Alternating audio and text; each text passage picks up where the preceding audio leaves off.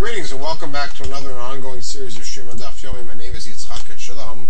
We are now in Masechet Bava Kama on Daf Nun Tet Amud Bet, about to look at Mishnah Gimel, and then the beginning of Mishnah Daled in the 6th chapter. We had something similar to this in the 4th chapter, and here we're dealing with the issue of Eish. If somebody puts a stack of wheat in another fellow's field without permission, and the fellow whose field he put it in, his animal ate the fruit up, patur. So obviously the fellow whose field is exempt.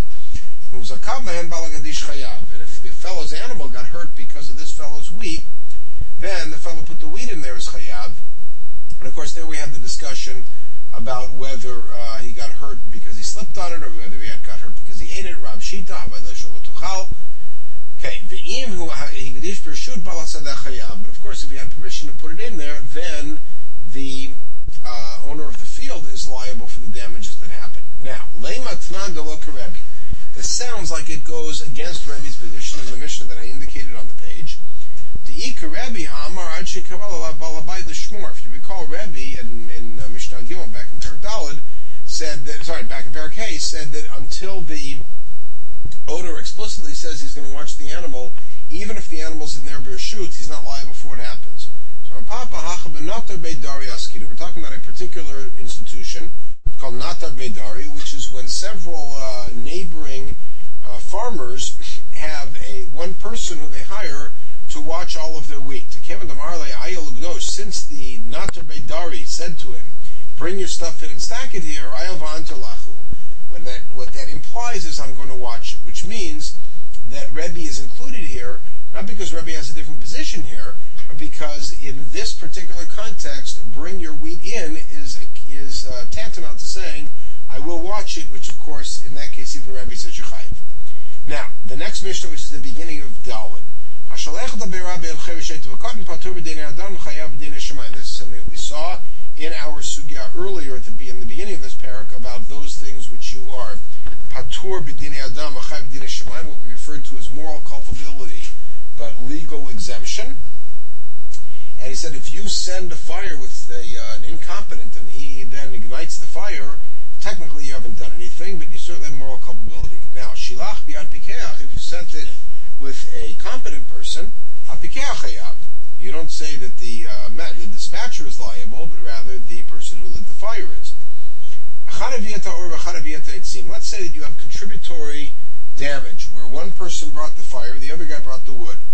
The one who brought the wood is liable. Now that's not because the wood is more significant, but it's the second guy. Fire cannot burn without some fuel, and fuel is meaningless without the fire. So therefore, if it did the opposite, one guy brought wood, the other guy brought the fire, the fellow brought the fire is liable.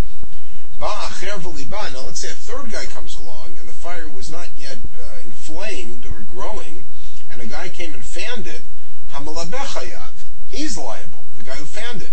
But if on the other hand the wind fanned the flame, then kulan pturim.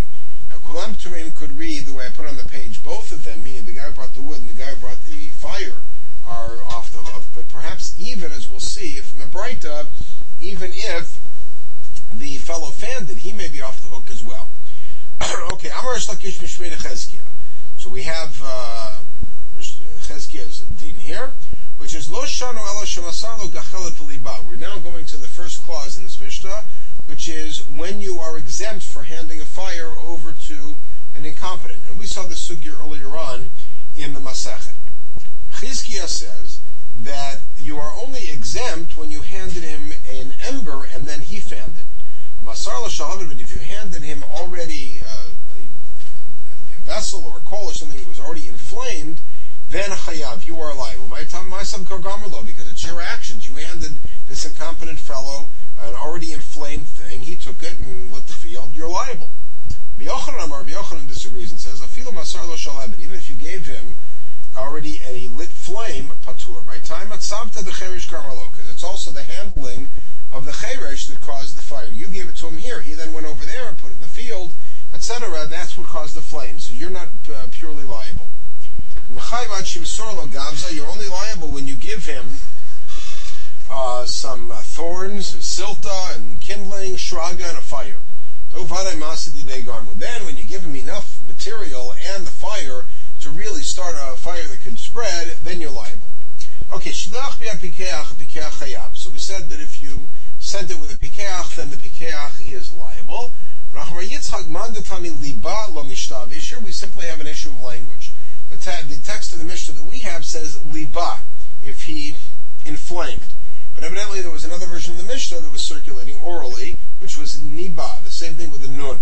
And this may have to do with chlafat lamnar, the lamed mem nun resh in particular words in Hebrew are interchangeable. That may have led to this confusion. He says either one is a viable alternative and is correct linguistically. We see that when Moshe has his first encounter with God at the sneh is b'labat esh, fire.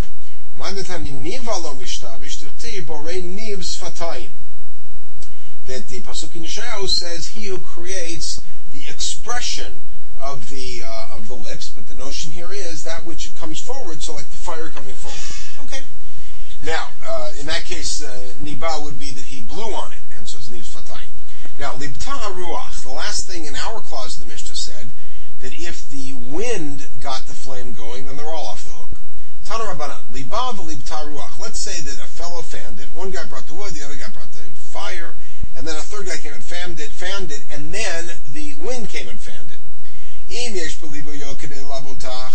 If his fanning was enough to get it going, he's liable. If not, then it's the other wind that did it. Amai, why? So suddenly we compare this halacha to a halacha in Malachat Shabbat, which is the malacha of Zorah, winnowing, using the wind. If you winnow, and the wind, of course, is what you need to have help you, you're still liable, which means it's considered your actions. In other words, the wind's role in it is not considered. So we have four answers to the distinction between this case and Shabbat. Two of them cut to the core of the difference between Nezikin and Shabbat, and two of them are circumstantial.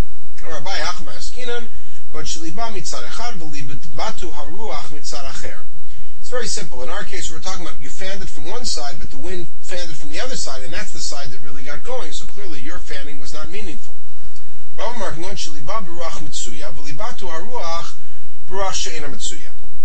Here's what happened. You fanned it with the normal kind of wind, which means that you're not liable because that's the kind of that wind. If they set up a fire that would spread because of Ruach Mitsuya, they'd be liable. So you just did with the normal wind. The wind that came along was a surprising gust. He gives a different mitziut, which is that you weren't really fanning it, you were just kind of warming your hands. So you were doing very little to fan it, and so that when the wind came, that's what really did it. Okay, so those three really, I misrepresented earlier, those three really cut to a local condition and a local answer. Rav Ashi gets to the conceptual issue of the difference between Nezikin and Shabbat. Rav Ashi of Arkiyam and Zohar V'Ruach Masayato, when do we say that's culpable in Shabbat? In Shabbat, it's only because of Shabbat. Melechet Machshevet Asur Torah. Now, Melechet Machshevet is almost always brought as a reason that Shabbat is less severe, because there you really have to gain your intention. Here it becomes more severe because all you have to do is gain your intention. Your intention was to winnow. So if you do part and the wind does part, you got it done, you're okay. But here, it's just grama. It's a secondary cause because you fanned a little bit, but the wind helped you, and grama b'nezakin pater. Whenever you are a secondary cause of damages, then there is an exemption. Okay, we'll pause at this point, pick it up, and we'll have a relatively long podcast